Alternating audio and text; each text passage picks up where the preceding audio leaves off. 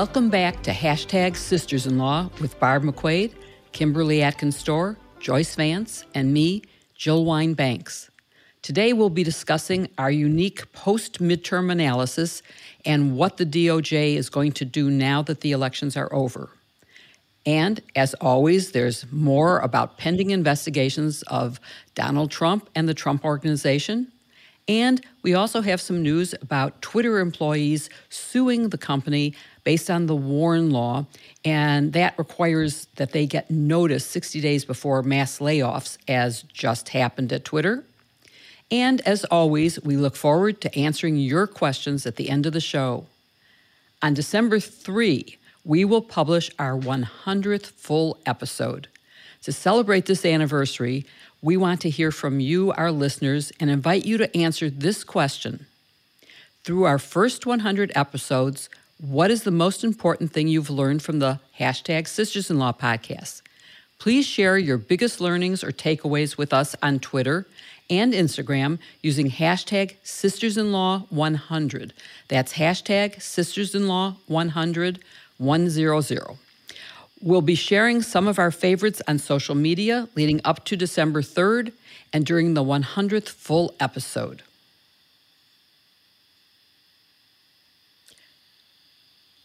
We have a lot to cover in today's episode, but today is actually Veterans Day as we record this. And so I wanted to talk to all of you. It became a sort of changed perspective for me when I was General Counsel of the Army. And having grown up in the Vietnam era where I had one perspective of veterans and then having served with them, came away with a completely different opinion and celebrate Veterans Day in a very positive way now. I'm just wondering about your own personal experiences and what you're thinking. Kim, let me start with you. Yeah, so Veterans Day has always been important to me because one of the best humans I know in the world, my father, is a Marine. He's very proud. If you pass by their house, there is a Marine flag flying out front. And it's always important. He helped instill in me the value of understanding what service means to your country, service for something greater than yourself. And, you know, I've mentioned before that I've done some ancestry research into my family and found, for example, that my 3 times great-grandfather fought in the Union Army for his and his family's freedom from enslavement. So cool. And I just think about, even though I spend a great deal of time writing about and reporting on how the rights that are guaranteed in our Constitution have not protect everyone equally. I'm so grateful for people who, even knowing, people like my dad who knew, people certainly like my 3 times great-grandfather who knew that those protections wouldn't apply to them the same way as it applied to others. It was still important enough for them to serve on behalf of the country. So I'm very, very grateful to our veterans, and I wish them all a wonderful Veterans Day weekend. And Joyce, what about you? So like Kim, my dad is a Marine. My dad was a Marine. My granddad was in the Navy and served in World War II. And my father-in-law also served in the Army and played a role as a military lawyer. Something that was really special about living in Birmingham when our kids were little was that for many years, Birmingham had the country's biggest Veterans Day parade. It was serious business. And the downtown would shut down. And so when our boys were little, when we just had our first 2 older boys, we'd take them down and sit on the sidewalk and watch the parade with them. I think it's important for us to celebrate the people who sacrificed their lives and the people who served so that we could enjoy the lives that we live. And I appreciate that our country is imperfect in some ways, but I think it's important, and Veterans Day is an opportunity to think about the fact that we can always aspire to do better. And the reason that we're the country that we are is because of the service of individuals like Kim's dad and Barb's dad, the service of people like you, Jill. And that's something important for all of us to honor. And Barb, what about you? Do you have a special connection? Yeah, well, my dad served in the Army, so I grew up having great respect for people who serve in the military. And I still do. Just yesterday, we had Chuck Rosenberg out to the law school to speak to our Military Veterans Society at the law school. We have students who are veterans. And, they're amazing. Students who came to law school after being, one was a fighter pilot, one was a platoon leader overseas, one was an officer on a nuclear submarine. I mean, really amazing service. And I'm so proud of them and grateful to them for that service. Earlier this year, I had a chance to travel to Normandy, where they have all of those cemeteries of the various Allied soldiers who were killed on the beach landing there. And I found it so moving. One of the American cemeteries has more than 9,000 white crosses for people who died storming the beaches that day. And, they knew as they were marching forward, people all around them were going down, and your job was just to keep going, and sheer numbers would overwhelm the Axis forces on the other side. So I'm in awe of their bravery and their sacrifice, and I'm really grateful for it. So it's nice that we have a day when we can reflect on that. I'm very happy to say Happy Veterans Day to all of our veterans. And I'm wearing two Jill's pins today. One is the Army, and the other is just a salute to veterans in general. It was an honor to serve in the Pentagon and to get to know so many active duty people and veterans as well. I'm old enough, of course, to remember when Veterans Day was still called Armistice Day, and there used to be people selling poppies. And that was, I guess, in relationship to the poppy fields that grew up around the areas where our soldiers had fought in World War I and II. So happy Veterans Day to everybody.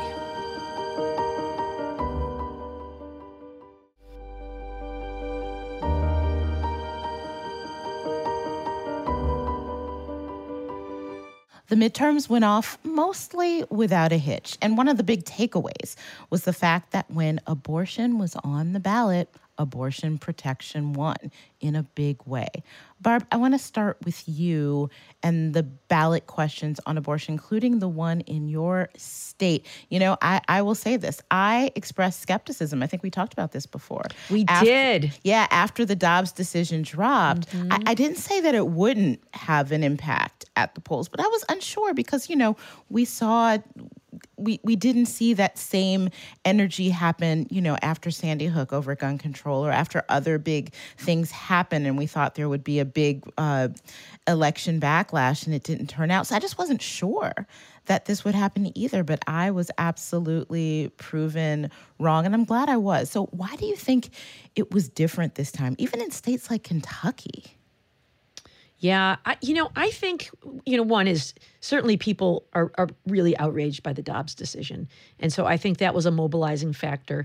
And I also think that in the time since Dobbs, there has been so much news coverage that I think has educated the public. So often I think abortion is presented as a sexually promiscuous young woman who doesn't want to take responsibility. And I think in the time between Dobbs and now, there have been so many articles from, in Michigan, we had a lot of ads with healthcare providers talking about, it's not just life-saving, but really important, complicated issues involving healthcare that are really nobody's business. Rape victims, no exceptions for rape and incest and other kinds of things. And I think as people really start to think about what it means to have, in Michigan, we would have reverted to a 1931 law that made it a crime for caregivers to provide an abortion. I think, people started thinking about that. I talked to many people who say, it isn't really a choice between do you like abortion or do you not like abortion? I mean, yeah, I wouldn't choose it, but should we make it a crime in light of all of the possible circumstances where this issue might arise? Well, no, I don't want to make that decision for people. And so we did see, it passed in Michigan by 57% to 43%, which is a very, very sizable margin. And it had very long coattails. We saw a lot of Democrats elected. And I think part of it was because so many people came out, young people and others came out to the polls and because of that issue. Yeah, I think that that's right. And we saw so many young people turn out in these midterms, which I think made a big, big difference. Jill, what do you think? Oh, absolutely. And when you talk about young people, of course, I have to mention Victor Shi, my iGen Politics podcast co-host who is all over MSNBC now and who was really working hard with Voters of Tomorrow to get out that youth vote. And it really was a motivating issue for them, was they realized that a right had been taken away for the first time in their life. It was a right they assumed they would have forever, and when it was taken away, that really drove them to the polls. So it was really an important issue. You know, Victor has been great on TV, Jill, and I've been really focused on the youth vote in this regard because I think one of the great mirages of Democratic politics, it seems like in every election we say, well, you know, if only 10% more of people between 18 and 29 would vote, statistically, Democrats would be winning more of these elections, and it never happens. So to your point, Kim, I think maybe Dobbs woke some of those voters up. Look, not all of them. I mean, in Alabama, Democrats were still winning elections in the high 60s. Alabama Democrats really stumbled and ran for governor against a very popular incumbent, ran a woman who was against abortion and said so during the campaign. And so maybe that's reflected in those high wins that Republicans had.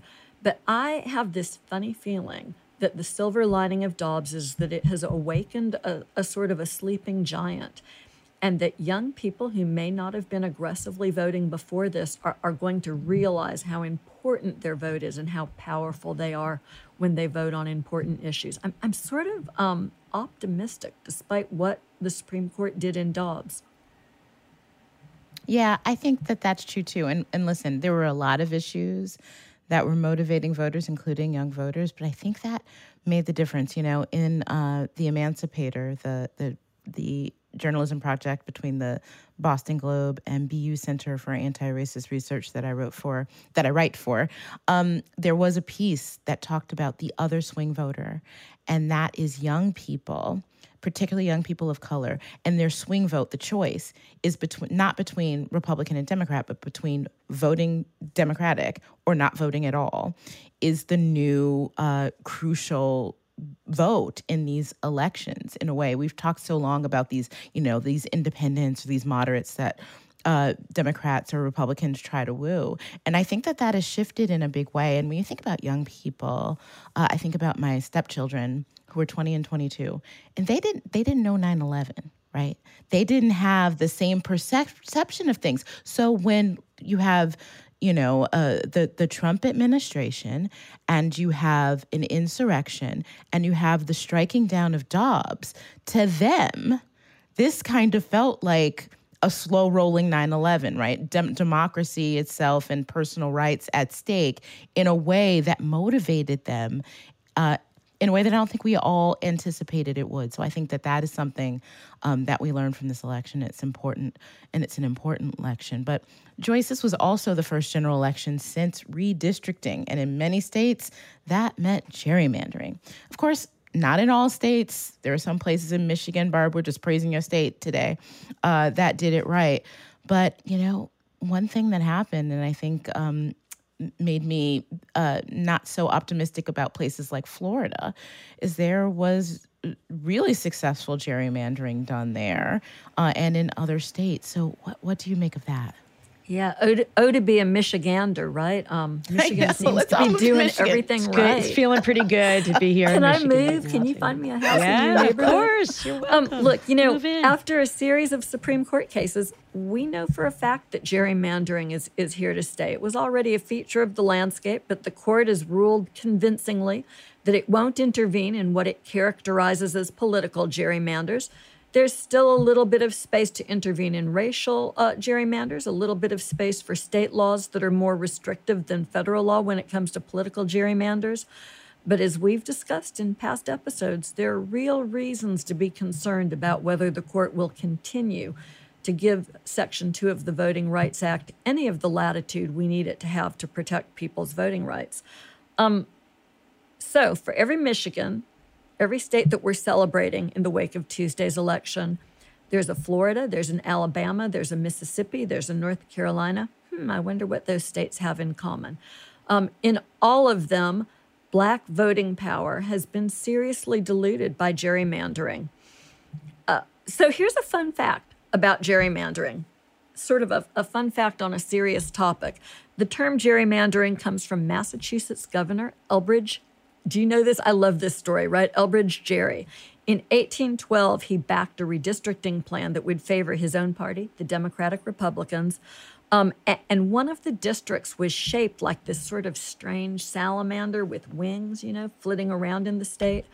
And so the press combined Gerry's name with salamander, and ever since then, the practice of drawing these distorted districts has been called gerrymandering. And despite that very charming origin story, gerrymandering is a very serious business. It negatively impacts our politics, our political representation. It divides communities, and it really warps our national politics. It has a serious impact on the composition of Congress, and it's here to stay. But I think that there's some good news in this space. This might be my day to be optimistic. And I think even though gerrymandering is difficult to beat, we have this smart generation of litigators who are out there doing the work. Barb's and my former boss, Eric Holder, heads the National Democratic Redistricting Committee. They're doing litigation, important litigation, and advocacy work in states. Mark Elias has become virtually a household name for his work in this area. And these litigators are going to need to be able to harness better tools, better expert testimony to make the cases that they need to make, given what the Supreme Court has done to the law, if they're going to be able to successfully demonstrate bias in these districts. And the social scientists are really stepping up. There are some great new tools. There's a lot of technical terms that go into these redistricting cases, stuff like cracking. And so just one example, two scientists, social scientists at Harvard, have come up with this tool that lets them model districts where gerrymandering is not a problem, these so-called neutral districts.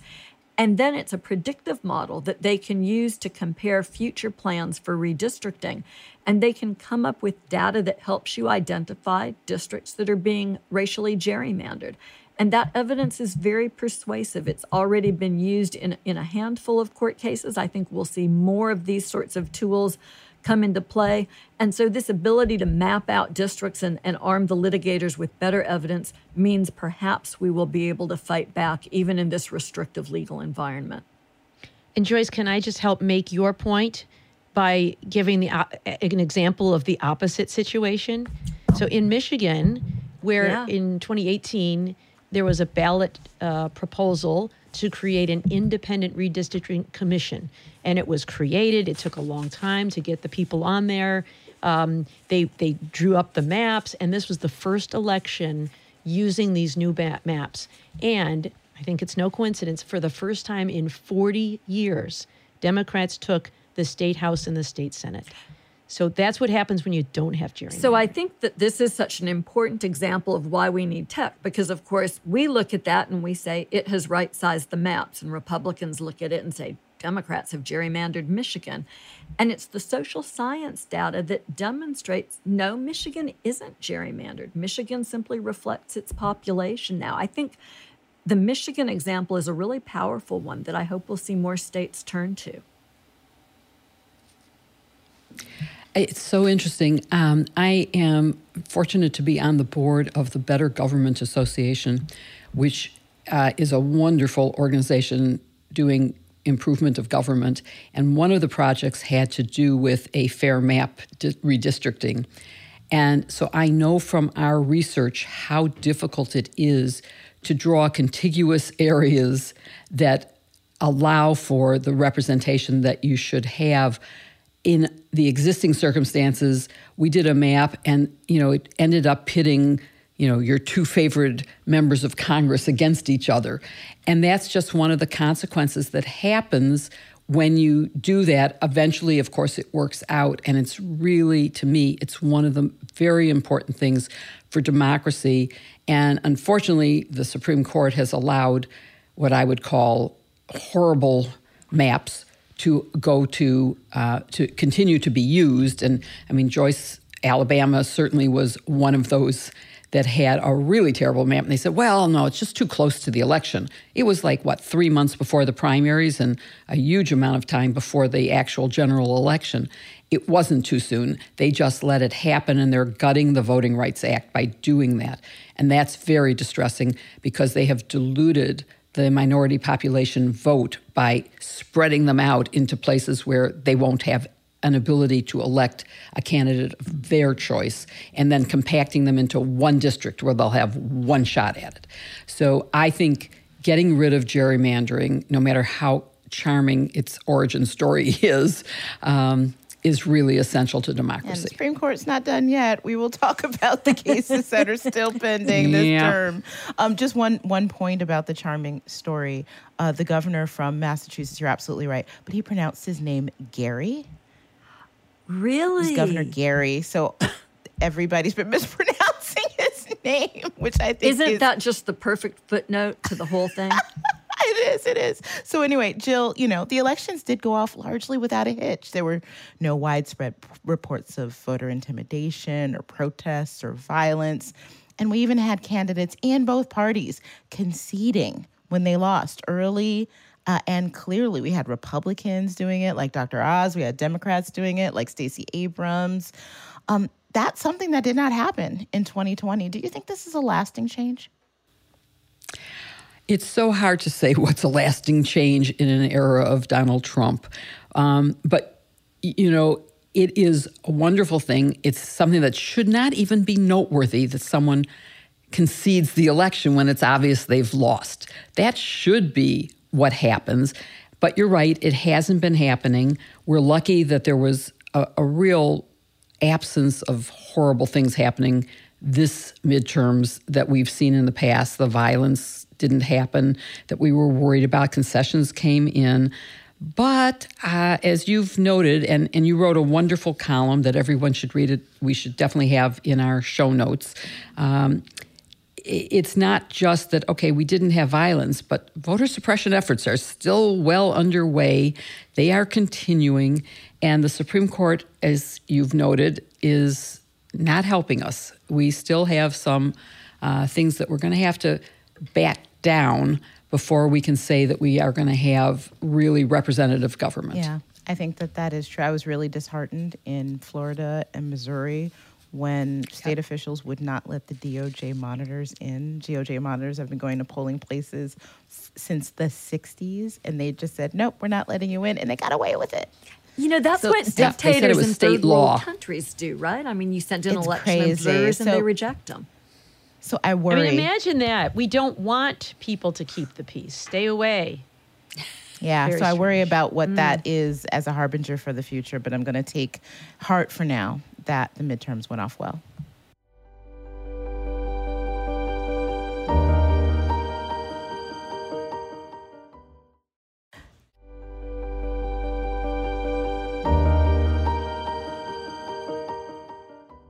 Well, now that the midterm elections are behind us, what can we expect from DOJ and Georgia regarding their investigations into Donald Trump? So first, Joyce, let me ask you about the Mar-a-Lago investigation. I noticed that DOJ recently added some new lawyers to their team. What do you know about those lawyers, and what, in your view, does that possibly portend?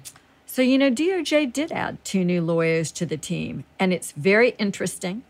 This is speculation. I want to be clear that I don't have any insider knowledge about what's going on. But, I can read a couple of tea leaves at DOJ. Barb, I suspect that you can as well. And here's the deal.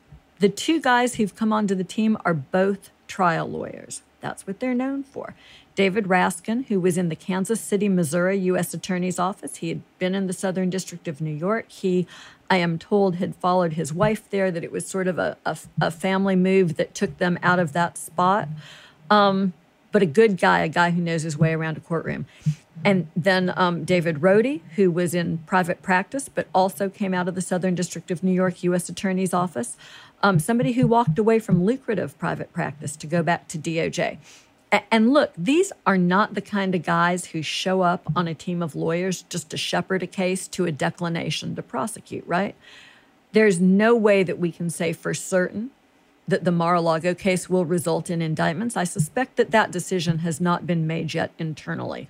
But the fact that they felt the need to bring on 2 experienced trial lawyers, people who know how to look at the evidence and decide whether a case should be indicted or not, and people who know how to indict a case once it is brought, that I think is a powerful signal that DOJ takes this case really, really seriously.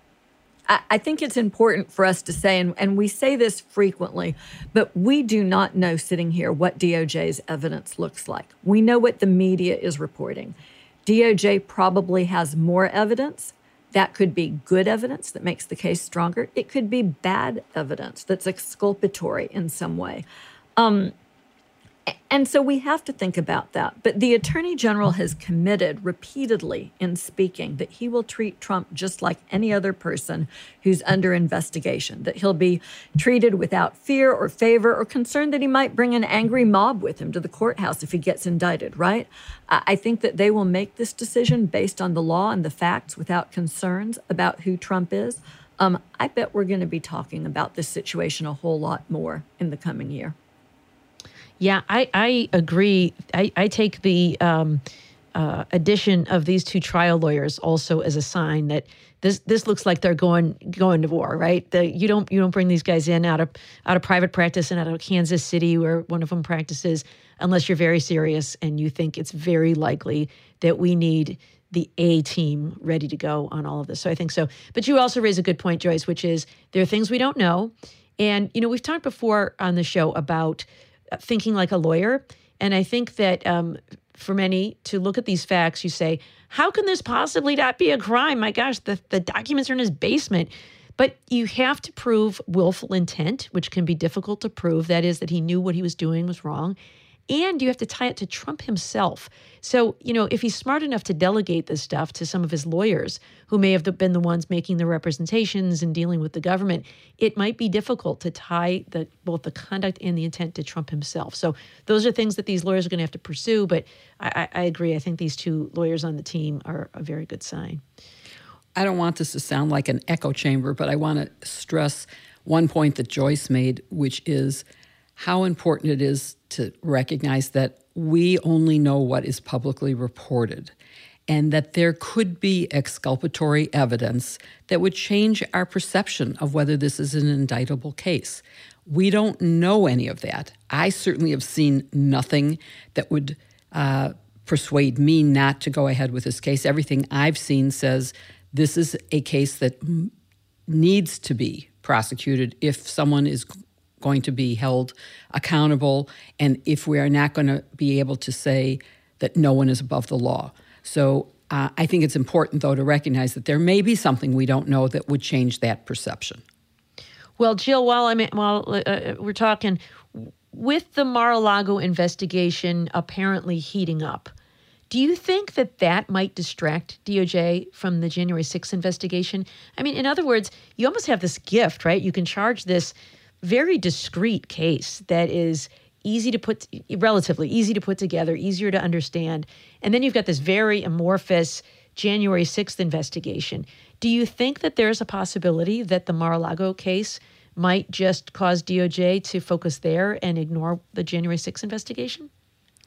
So I always hate questions that are, is there a possibility? Of course there's a possibility. Right, a probability. How's that? Okay. A likelihood. Probability. A certainty. No, I would say, no, there is definitely not a certainty, and there isn't probably a probability either.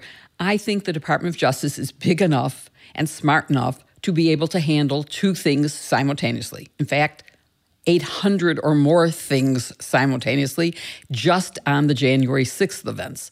And yes, the January 6th has more complex legal issues and factual issues, proof issues, but there's a lot of evidence and a lot of witnesses, I think, that can make the case quite clearly.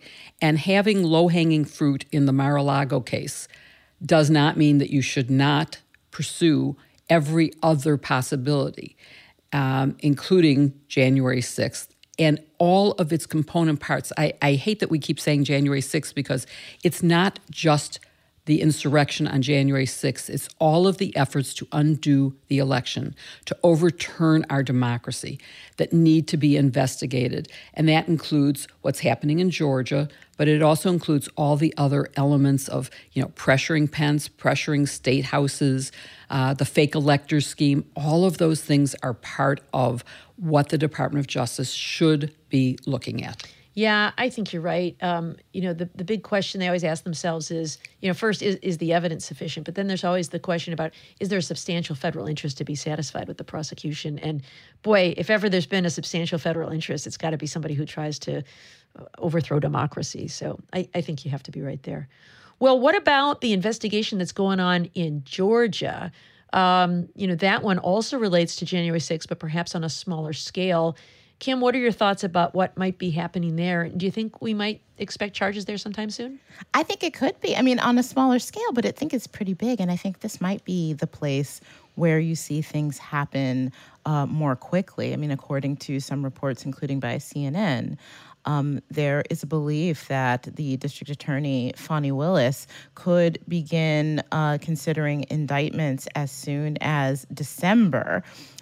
That's pretty fast, but it's important for our listeners to know the process, a little bit about the process in Georgia, to be able to understand that, because the grand jury that is comprised there now, that is investigating and seeking the testimony from folks such as Rudy Giuliani and Mark Meadows and Lindsey Graham and Michael Flynn and others. By the way, they've all been subpoenaed. They've all been trying to fight it. And so far, they've lost their bids to try to appeal those subpoenas and not testify. So they will have to. But that is a special purpose grand jury, which is brought for the purpose of investigating a particular thing. In this case, it is the effort by Trump and his circle to try to prevent Georgia, to interfere with Georgia's election, to look for those, we just need 11,000 and however many it was votes. 180, thank you, Barb, that pressure campaign.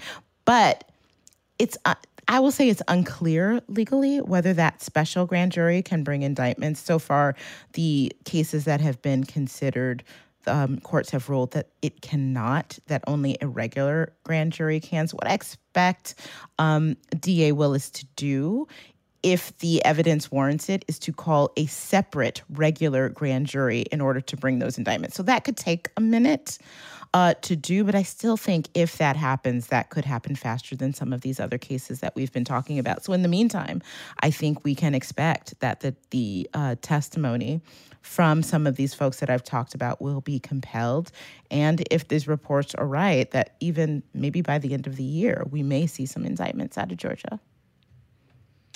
Yeah, well, interesting possibilities to come. Joyce, let me ask you this. There has been some speculation that Donald Trump may announce his candidacy for president in 2024, and wondering what wrinkles that raises.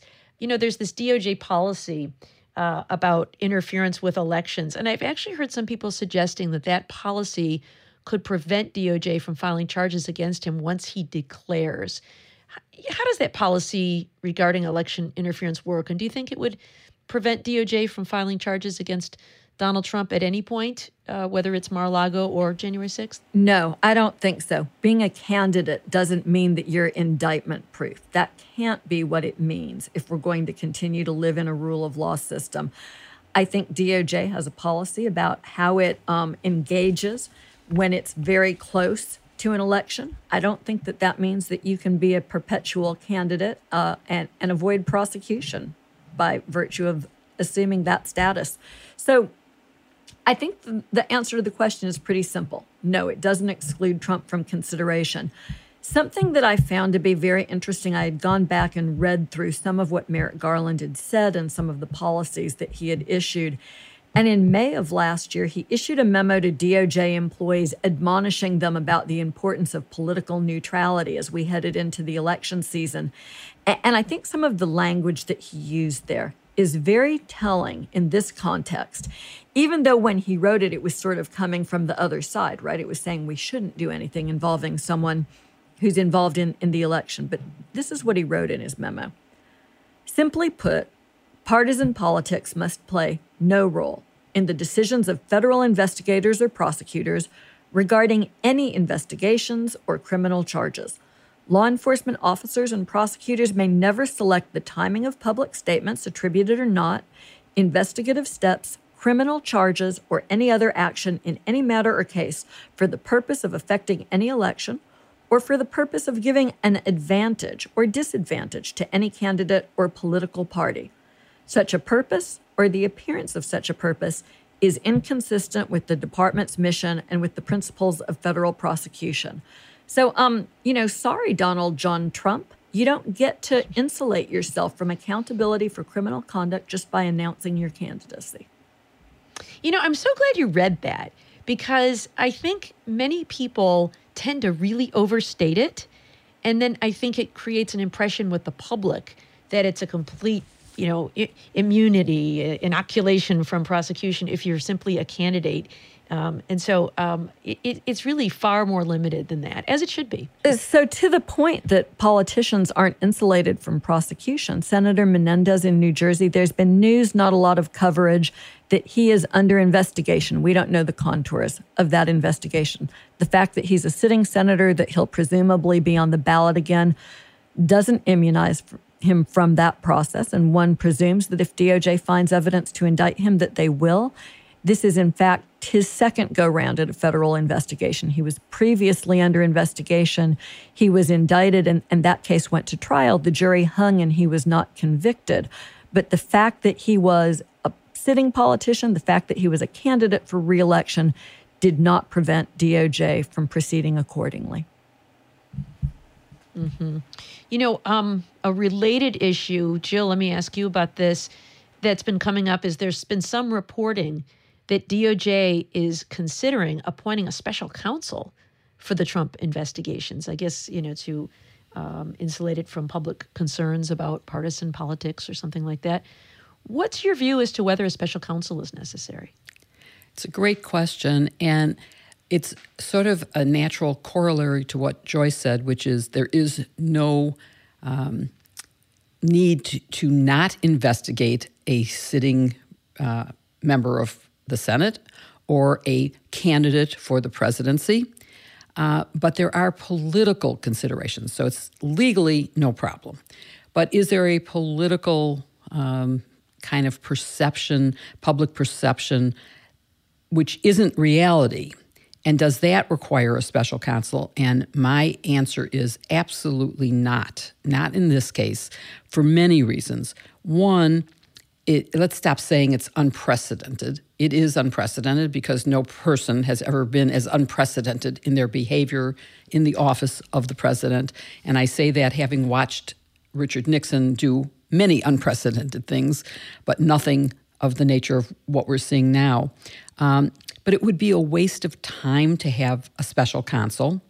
It would take a whole new team to relearn what the Department of Justice already knows. It would be a waste of money when they've already brought in trial experts.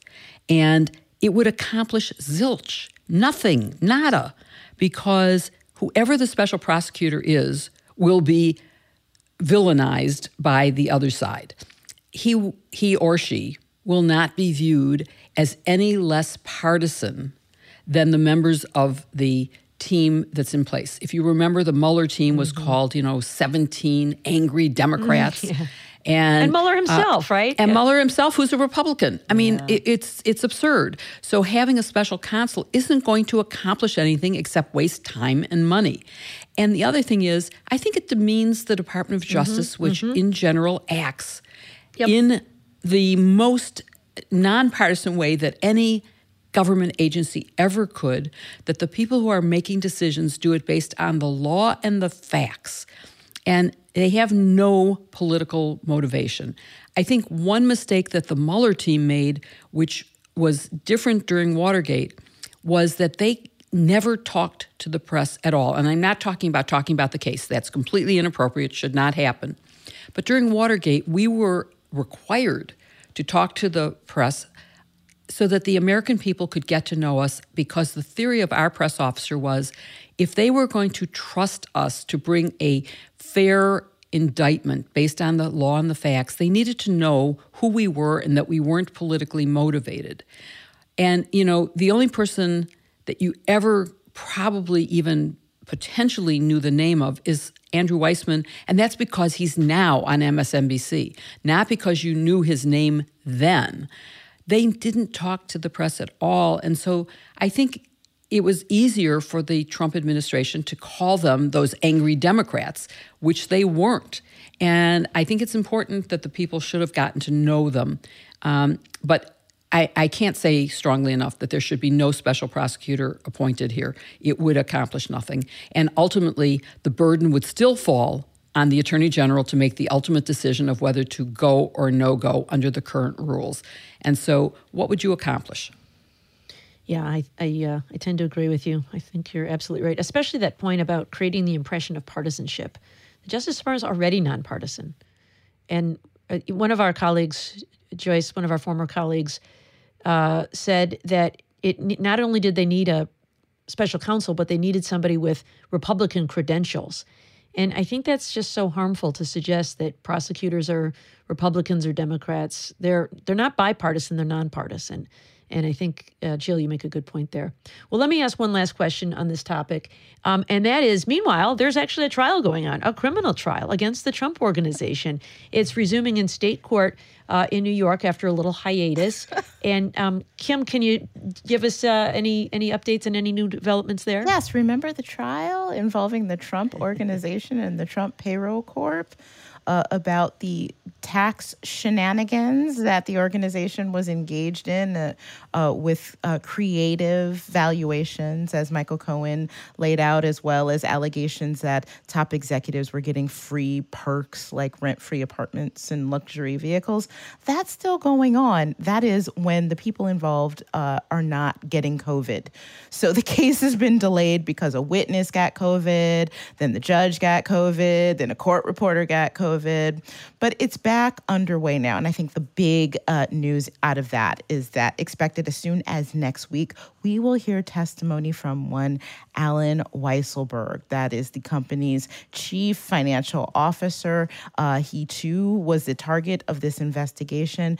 And if he testifies, I think that will be something that is worth monitoring. And that will come, as I said, as soon as next week. So that is ongoing. It is back underway, and we will bring you more updates of that on that when that happens.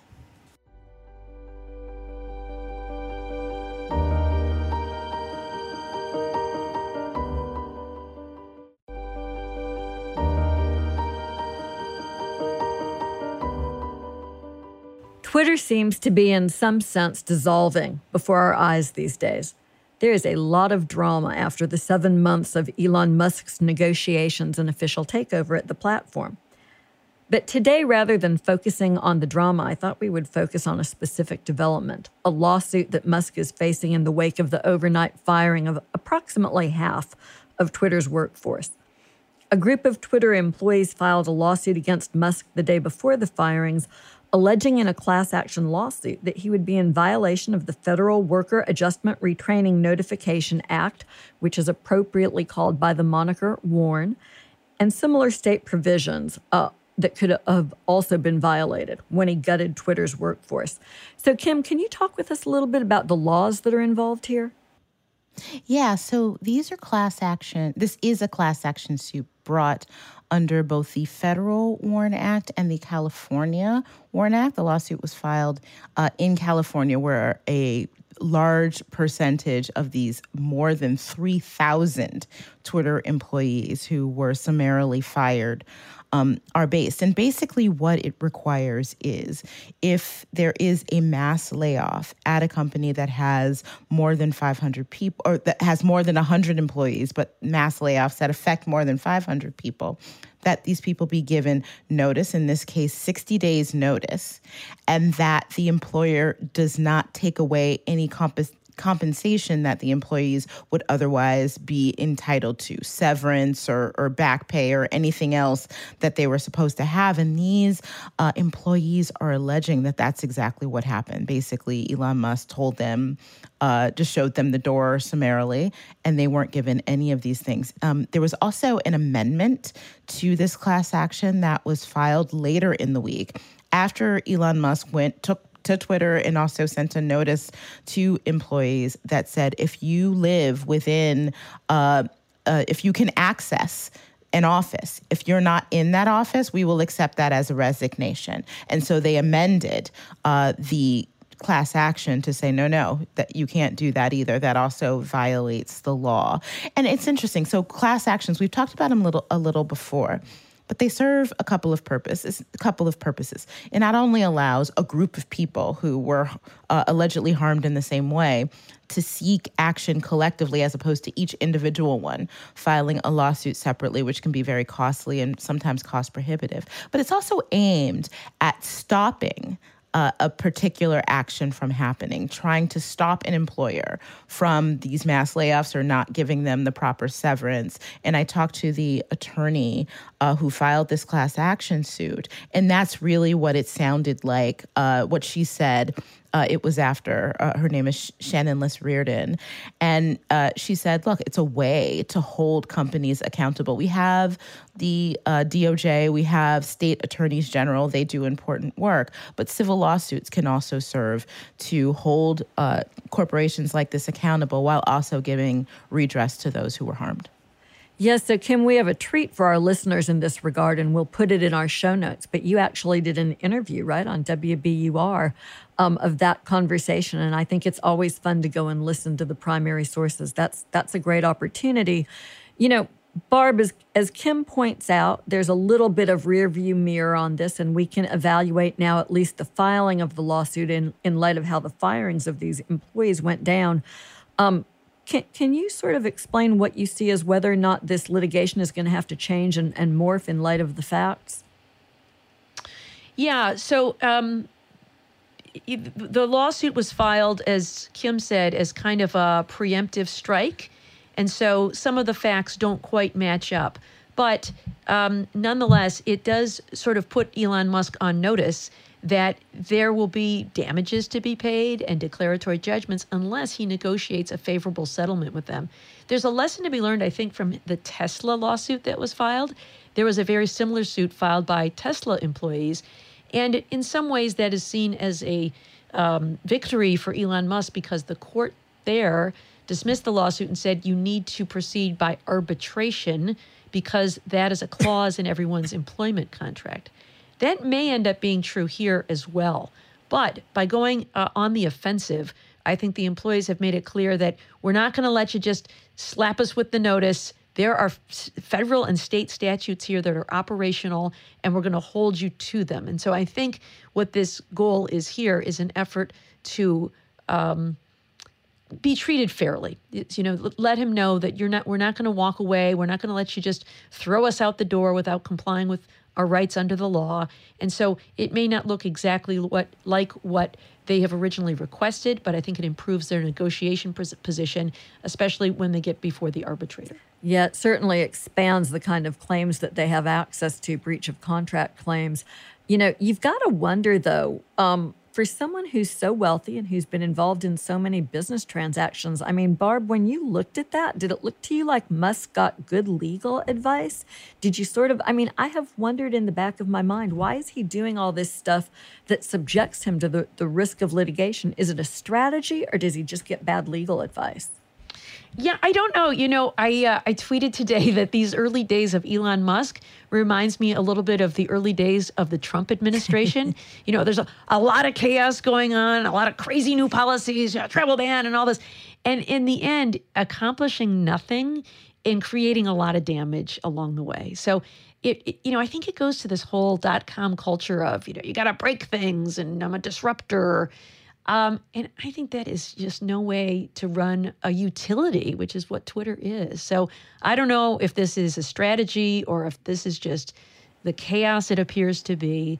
But I think in the end, it's not it's not an effective way to run a business. At least one that is public facing. I mean, I worry a little bit that Musk has been backed into a corner where there's no space for him to moderate his behavior. He has to double down or else he comes off as the loser.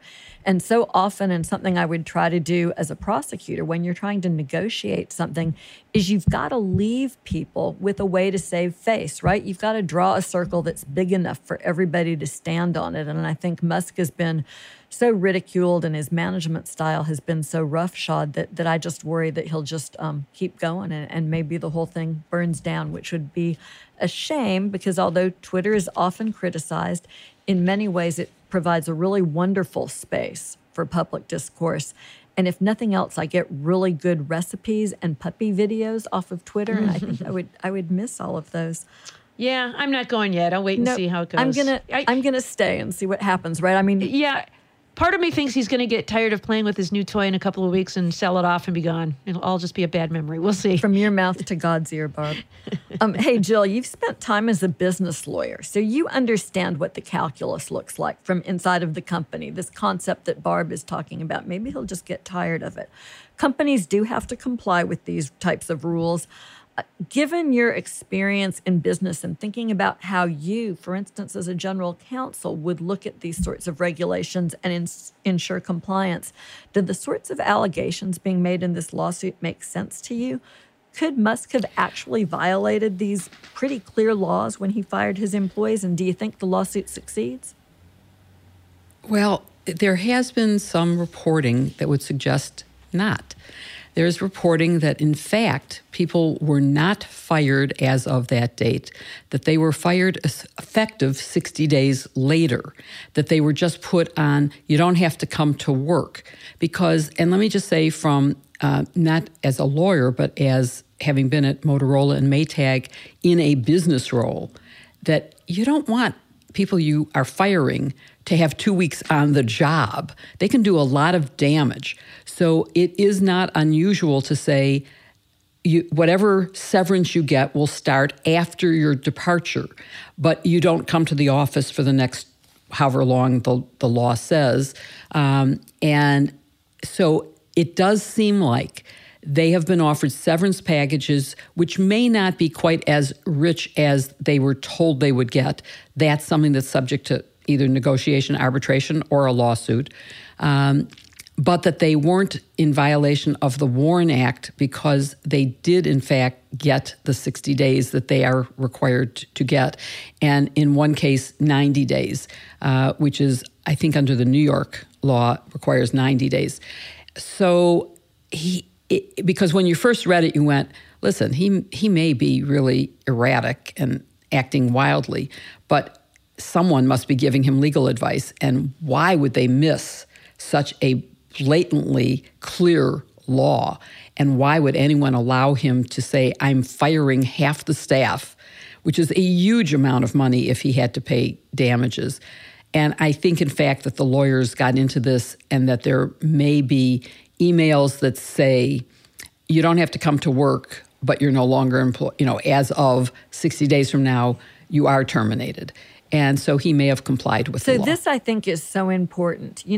When people file lawsuits, there's often the possibility of good faith disagreement about whether the law was complied with. And something I hope that we impart to our listeners is the importance of not being outcome oriented, not just picking your tribe and assuming that they're right.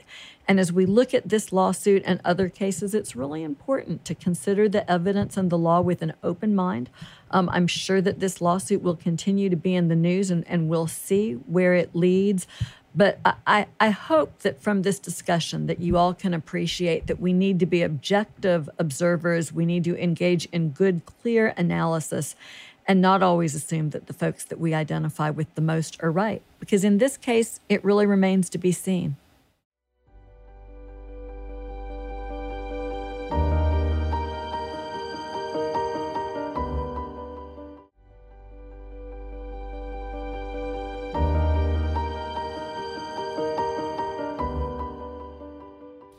One of our favorite parts of every show is to answer the listener questions. We love hearing from you because you really challenge us to think and you raise issues that we hadn't thought about. If you have a question for us, please email us at sistersinlaw@politicon.com or tweet using hashtag sistersinlaw. If we don't get to your question during the show, keep an eye on our Twitter feeds throughout the week. Sometimes we answer your questions there, the ones we can't get to during the show. And this week is no exception. We had a lot of really, really good questions. The first one that we're going to take is from Susan in Shorewood, Wisconsin, the home of my goddaughter. So I'm really happy we took the one from Shorewood. And that question is for you, Kim. How does a mere citizen of the country make his or her opinions known to SCOTUS? Oh, that's a really, really good question. So the short answer is the way that the government is set up. The answer is there is no way because the federal judiciary is supposed to be independent, meaning that it is not subject to popular opinion, right? Not the same way that the executive, which is led by a president who is elected, or the legislature, who are all elected offices. The federal judiciary is supposed to be different. And the reason for that is these are lifetime appointments, and we expect the people who are appointed to those positions to do their work based on the law and the Constitution, not based on popular opinion. Now, that being said, the justices of the Supreme Court are 9 human beings. Do they see what the public reaction is to their opinions? Of course they do. Do they sometimes seek approval from certain circles? We see from the speeches that they make at places like the Federalist Society or the American Constitution Society. Of course they do. They are human beings. And so, yes, if there is an uproar over a decision, I think they most certainly do know that. But it's important to remember that the way that the Constitution and our government is set up, they're not supposed to be affected by that. Great answer. And the next question is from, and I hope I'm going to say this right, I may have to spell it. It's from @Zibilith, Zibilith. And it's one of my favorite questions of all time. Zibilith writes, I have a use immunity question. What if Kash Patel gets on the stand and proceeds to speed talk through a litany of unrelated crimes in which he was involved? Would such a strategy work to shield him from prosecution for those crimes? Barb, you want to take your hand at that answer? Yeah, I love this question too. You know, just imagine him getting on the stand and he testifies about, you know, this case, the Mar-a-Lago documents, and then he starts saying things like, you know, and I killed Jimmy Hoffa, and, you know, he's got a whole long list, like, what? But fear not, Zibilith, if I'm pronouncing your name properly. That's why they give use immunity and not transactional immunity. Transactional immunity would be immunity from everything. Use immunity just means you can't use the person's statement against them. And so if there is other evidence that they committed that crime, then you could use it. So they can say all the things they want, but it's really neither here nor there. And in fact, in some ways, it would be incriminating to go on and say that about them. So it doesn't really inoculate them to any sort of charges that could be made with other evidence. So I don't think there's any advantage to somebody doing that, which is why they probably don't ever do it. But I like the way you're thinking. You're really thinking about this thing very strategically. Great answer. And our final question comes from Ninja Cat Cheryl. And I'm going to ask Joyce to answer this one. In a case like the Pelosi attack, where the alleged assailant has pled not guilty, but has confessed, and there is video of the crime, will it go to trial? You know, this is a really great question. It helps us explore one of the ways that our legal system works. Most cases in the federal system, it's true in the state system too, most criminal cases are resolved on a guilty plea. And that's because prosecutors have their choice of cases to bring, and typically you only bring a case when the evidence is really strongly indicative of a defendant's guilt. And so common sense can dictate a plea agreement when you've confessed and when there's videotape of you committing the crimes. Sometimes maybe there are legal issues that you want to explore. That might form a basis for a defendant proceeding at least long enough to test those sort of legal issues, right? I mean, is there federal jurisdiction over the kidnapping in this situation or something of that nature? But in reality, defendants get a benefit from pleading guilty. In the federal system, that comes at sentencing. When their guideline range is lower, they get credit for acceptance of responsibility, and it can impact the amount of time that they serve. Prosecutors may permit them to plead guilty to fewer than all of the charges against them, and that too can have some benefit for them. So there is a strong incentive to resolve cases on a guilty plea. Ultimately, though, that call is up to the defendant, and a defendant cannot be forced to plead guilty. In fact, courts take guilty pleas during hearings, during a change of plea hearing, and there's a colloquy that the judge has with the defendant. And part of the purpose of that colloquy is for the judge to determine that the defendant is pleading guilty voluntarily, and because the defendant believes that the government has sufficient evidence to convict them if the case goes to trial. And I have seen judges reject guilty pleas when they believe that a defendant is being coerced. Judges take this very seriously. So in this case, it will be up to Mr. DePape and only Mr. DePape, although he can certainly consult with his attorneys and family members and anyone else. Ultimately, he decides whether he pleads guilty or goes to trial. Thank you for listening to Hashtag Sisters-in-Law with Barb McQuade, Joyce Vance, Kimberly Atkins Storr, and me, Jill Wine-Banks. You can send in your questions by email to sistersinlaw@politicon.com or tweet them for next week's show using hashtag Sisters-in-Law. Go to politicon.com/merch to buy our pale blue tea, our hoodie for the coming cold weather, and all sorts of other goodies. And please support this week's sponsors, HelloFresh, Honey, Noom, Helix, and FrameBridge. You can find their links in the show notes. Please support them as they really help make this show happen. And remember, share your biggest learnings or takeaways from the show with us on Twitter and Instagram for our upcoming 100th full episode using hashtag Sisters-in-Law100. That's hashtag Sisters-in-Law100. We can't wait to hear from you. To keep up with us every week, follow hashtag Sisters-in-Law on Apple Podcasts or wherever you listen, and please give us a 5-star review. It really helps others to find the show. See you next week with another episode, hashtag Sisters-in-Law. Oh, there he is. Brisby. Brisby is so excited about the 100th episode. He really is, right? And he looks very handsome on the graphics. I love that we have Brisby on our graphic. I do too. Brisby's opinions are important. In Hollywood, you only get your name credit if you have a speaking line in the movie, and Brisby most certainly has speaking lines. So I think Brisby should appear on the graphic. And he's got great timing, right?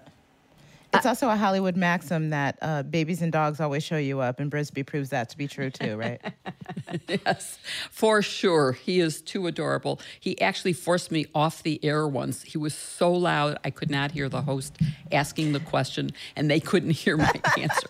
I literally had to get up on the television screen and walk off and put him away. Brisby felt strongly.